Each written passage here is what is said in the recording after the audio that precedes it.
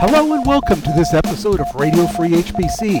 This is where we talk about supercomputing, high-performance computing, and other technology topics. I'm Dan Olds, joined as always by my co-host Henry Newman from Seagate Government Solutions and Shaheen Khan from Orion X. Now let's get to the show. Hello everybody out there in Radio Free HPC land.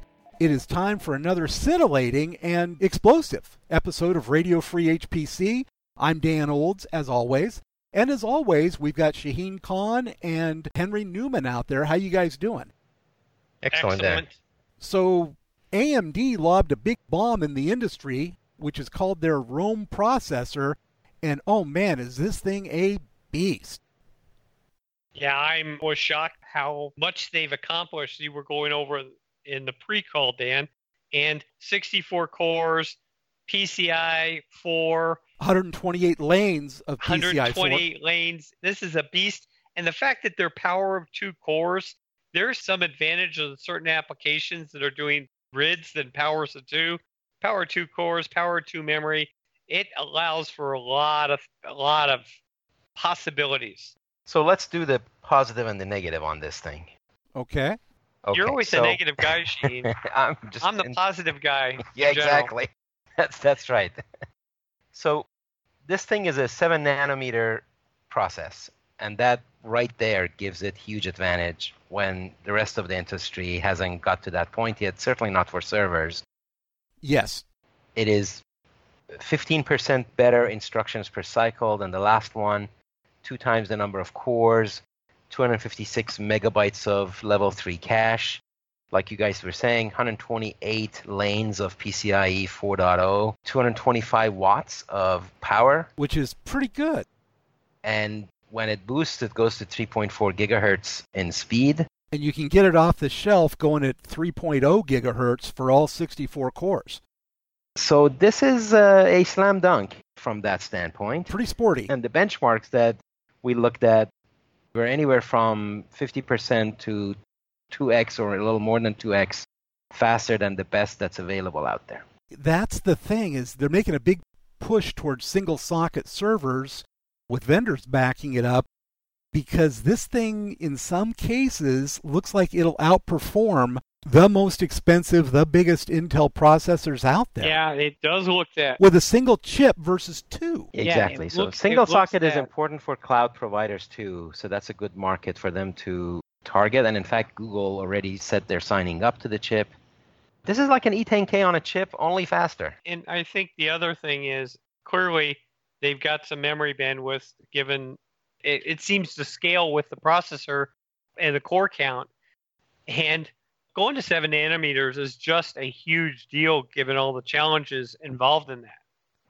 But you know, it's kind of funny, Henry, bringing up memory bandwidth. That's the one spec that I haven't been able to find in a morning of Googling, is what that memory bandwidth is for this chip. And I think that if it were a big jump, they'd be touting it. Maybe. I think maybe it's a matter of more efficiency or something like that. But Dan, they might not have touted. I mean, it's a competitive advantage, and they might not want people to know it for a while, and people have to figure it out. Could be, or it could be they didn't get the benchmarks done. You know, I find that hard to believe. You don't think? Yeah, you're probably right. No, I don't think. Well, this is looking all somebody needs to do is run. There's all kinds of memory bandwidth tests out there, Stream and other stuff. Yeah.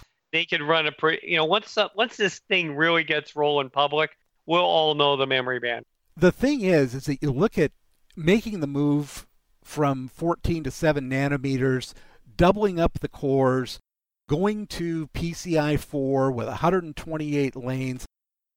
This is a whole lot of stuff that had to come together for them, and that they had to execute on a whole bunch of changes in a single processor generation. This is like the AMD Apollo moonshot. And so far, it looks like they've made it. It looks like they're going to bring the guys back. I agree that this is a major jump that is really hard with all the changes they made, and I think that's a good observation, Dan. So what are the cautionary points then here? Is it all rosy, or are there things we should be a little bit cognizant of? It's It's a great price performer, but it's not exactly cheap. This thing's got a retail price of close to $7,000. Yeah, but $7,000 is not that much when you're talking these high-end processors, Dan. Yeah. But I think the cautionary note, it's not installed in the field with lots of applications, with people doing lots of I/O and lots of different things at the same time. It'll be interesting to see, given all these changes, if there are any issues with this chip. Okay, so that's definitely one. The other thing that is big in my mind is yield. At that processor feature size, what is the yield that they're expecting? Without a doubt, this will be production limited because the demand for it will be healthy. Well, it does come in various... Shaheen, the yield on any technology is always low in the beginning and it ramps up. In my opinion, it's not the initial yield, it's how fast they can ramp. But it's also how many they can produce, right? That is the ramping of the yield. It's how you fix your process engineering, no matter what it is. Anything that I've ever seen has a low yield in the beginning, but it's about the fixing of the yield and the ramp to bigger numbers. Yes. But when you're at 7 nanometers, which is, if my math is right, is 70 angstroms, you're starting to get to not a lot of... You're getting to problems of physics and atoms. Yeah, you don't get a whole lot of atoms and electrons to give you what you need and to be able to control it.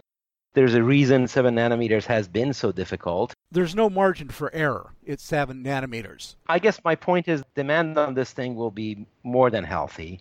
Can they fulfill the demand? I think this will be production limited, and that's the opportunity for everybody else. Well, we're just talking about the highest... Gene, I totally disagree with that. The challenge they have is the demand will be great. It's whether they can fix their process engineering fast enough, because that's what this is all about, is figuring out what little things you got to tweak to get better yield when you start this production, and that is going to be the challenge.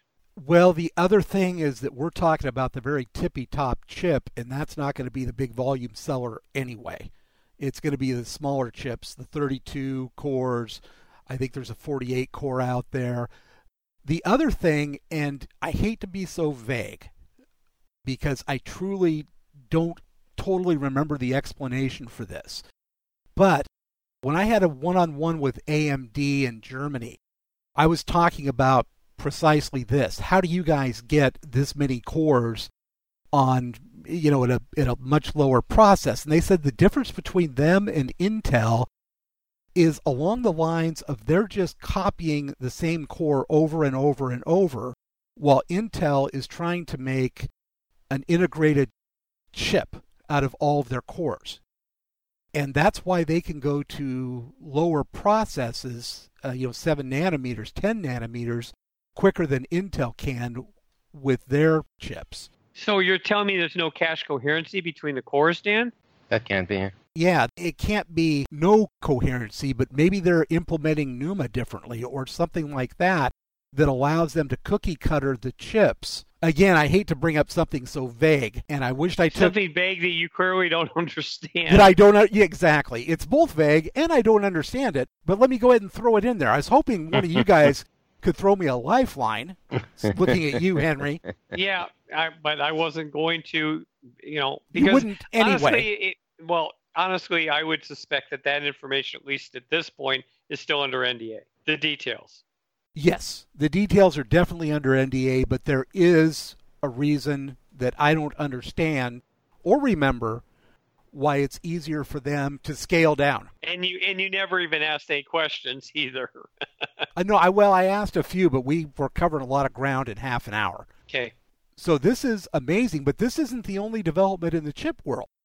I don't know if you guys caught this, but both Xilinx and Intel launched their own server acceleration cards, FPGAs, and wow, there seems like there's a lot more details available on the Xilinx cards, and it's a monster as well.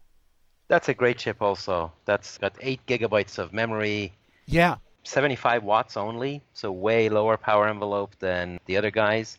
400 gigabits data transfer. And suitable for domain-specific apps, as they call it, but that includes NVMe over Fabric. which will be interesting. Now, why would you use this for NVMe? A lot of people are using this so they don't have to build an ASIC for NVMe for communication so that they can go get things very quickly and without spinning an ASIC. Okay. So it's basically instead of an ASIC for the NVMe controller, they're doing things like data integrity models in this. If you can do it, great. The problem is the security model around it. Because someone can reload it. That's what I fear. Another performance tidbit says that running Monte Carlo, it delivers 7x greater power efficiency compared to GPUs only. Now, that's power efficiency. That's not, I want to see how that breaks down into performance versus power, but that's a pretty good deal. But what I question is, what's the programming model and who's doing the programming and how do you you're not writing C code. No. Well, Monte Carlo analysis. I understand, but it's you're not doing the Monte Carlo code in C. No, that's true. Intel also introduced a new FPGA called the D5005, and it's their second card, and this looks pretty solid too, pretty sporty. 3 times programmable logic, up to 32 gig of memory, 200 gigabit Ethernet ports. Very nice. Very nice. It does take 215 watts of power. Probably delivers a lot too then, because FPGAs are... They're notoriously power stingy. I think either or both of these should be something that has NVIDIA looking in their rearview mirror and watching. Yep, there's a lot of changes in the silicon world today. I was just thinking that the bigger picture of this is the revival of the silicon technologies. Maybe this whole Moore's Law fading away has been an impetus to go add value in other places for a change, and people are able to do that. Makes sense to me. Yep. Application-specific processing is our future, just like it was in the 70s. Makes me think of my time at Big Blue and learning about the wonders of the mainframe with all the assist processors and things like that. And it's looking more and more like that in the x86 world. Remember, there are no new engineering problems, just new engineers solving old problems. With the same concepts. Well, in this case, when you can't make everything go fast, like Moore's Law would let you do, and you might as well just take that path, you'd have to go make other things fast, whatever you can. Yeah. You got to optimize everywhere you can. Yeah, exactly. That is where the application-specific stuff comes in, and then that just so happens to coincide with the emergence of a whole brand new, giant, growing application base with AI. Then that has its own requirements. So suddenly there's an opportunity to go add value. You know what I really need to see with these new FPGAs is someone who, or one of these companies, both of these companies, putting an ecosystem around them.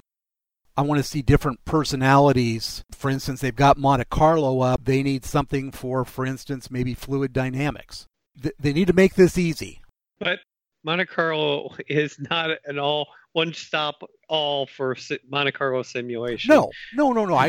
I agree, but you're making it seem like you're abstracting into it such a high level that everything. Oh, we'll do CFD. Oh, all problems solved. Yeah. Well, what I like to do, Henry, is take a 10,000-foot view, and then go back a couple orders of magnitude. Oh, that's what you're doing. I kind of like to take the million-foot view, but it's like who was that used to make FPGAs that got purchased by Micron? We had buddies over there, Shaheen. Convey. That's what Convey did well. Wait a second. I'm the oldest one of the group, and I remembered that. Yes. I remembered them. I just didn't remember the name.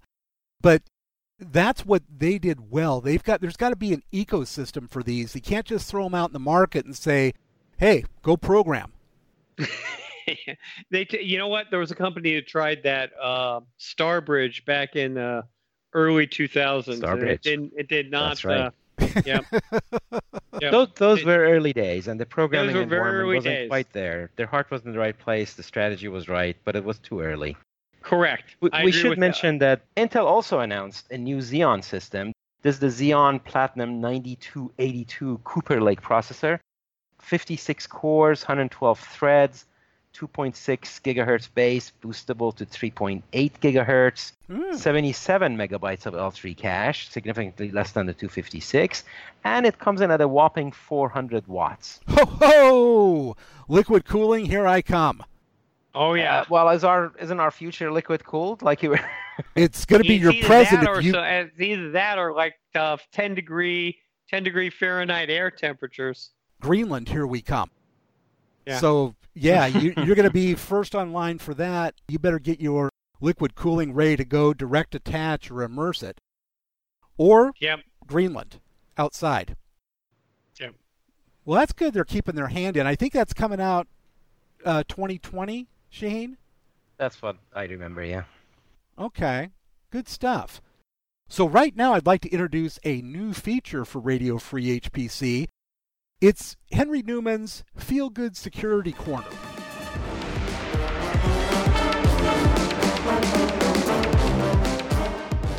Henry, take it away.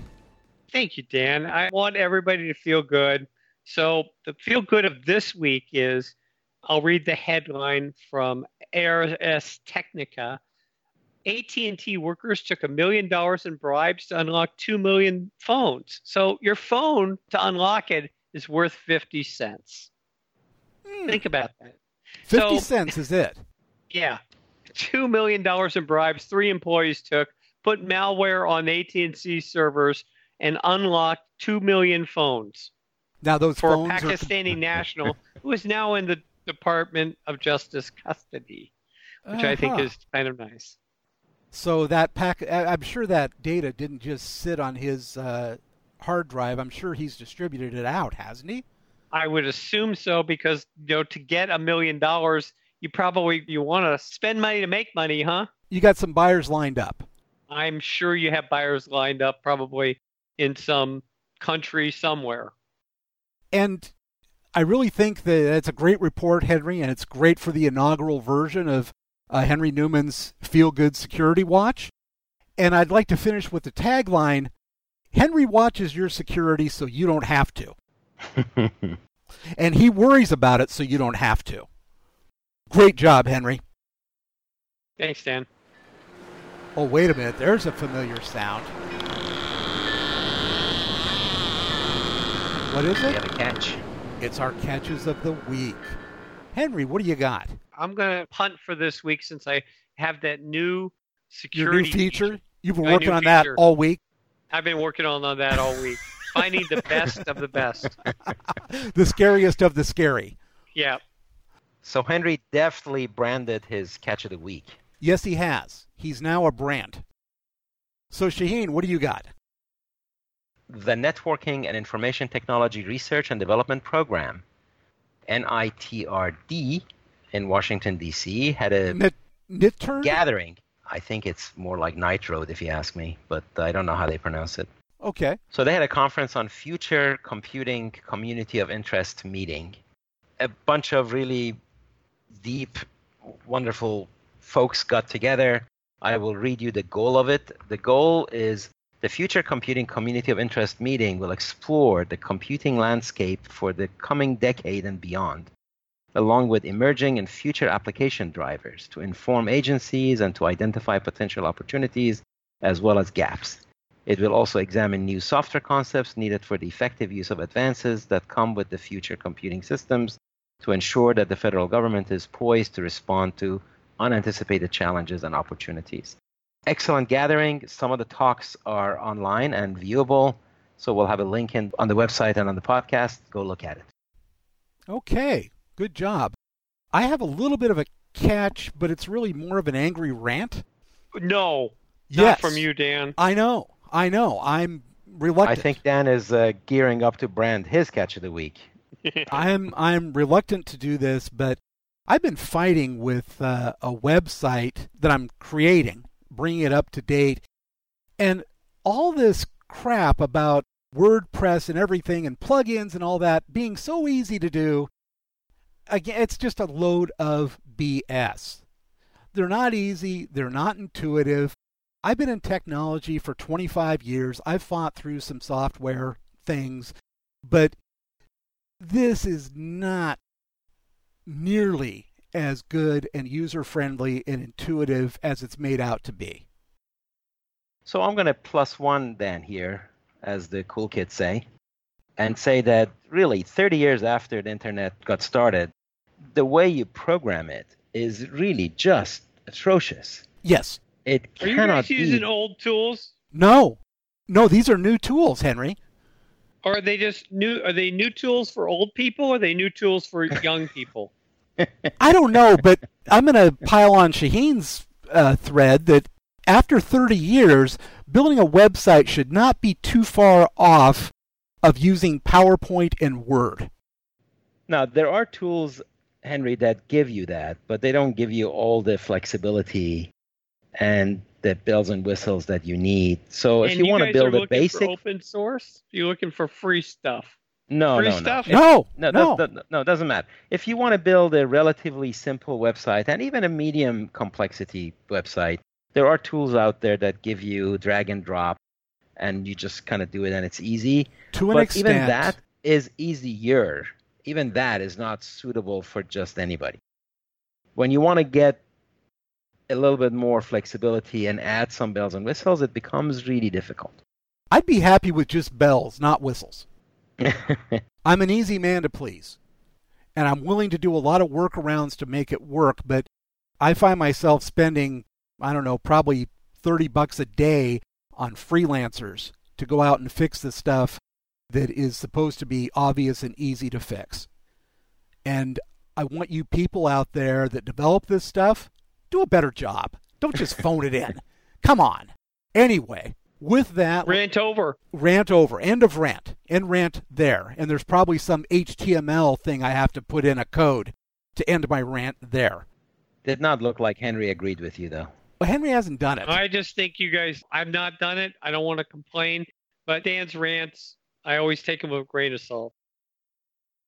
You should take this one as concrete, Henry. Until you try it, believe me, it ain't there. Okay. With that, let's go ahead and call this an episode of Radio Free HPC. Thank you all for listening.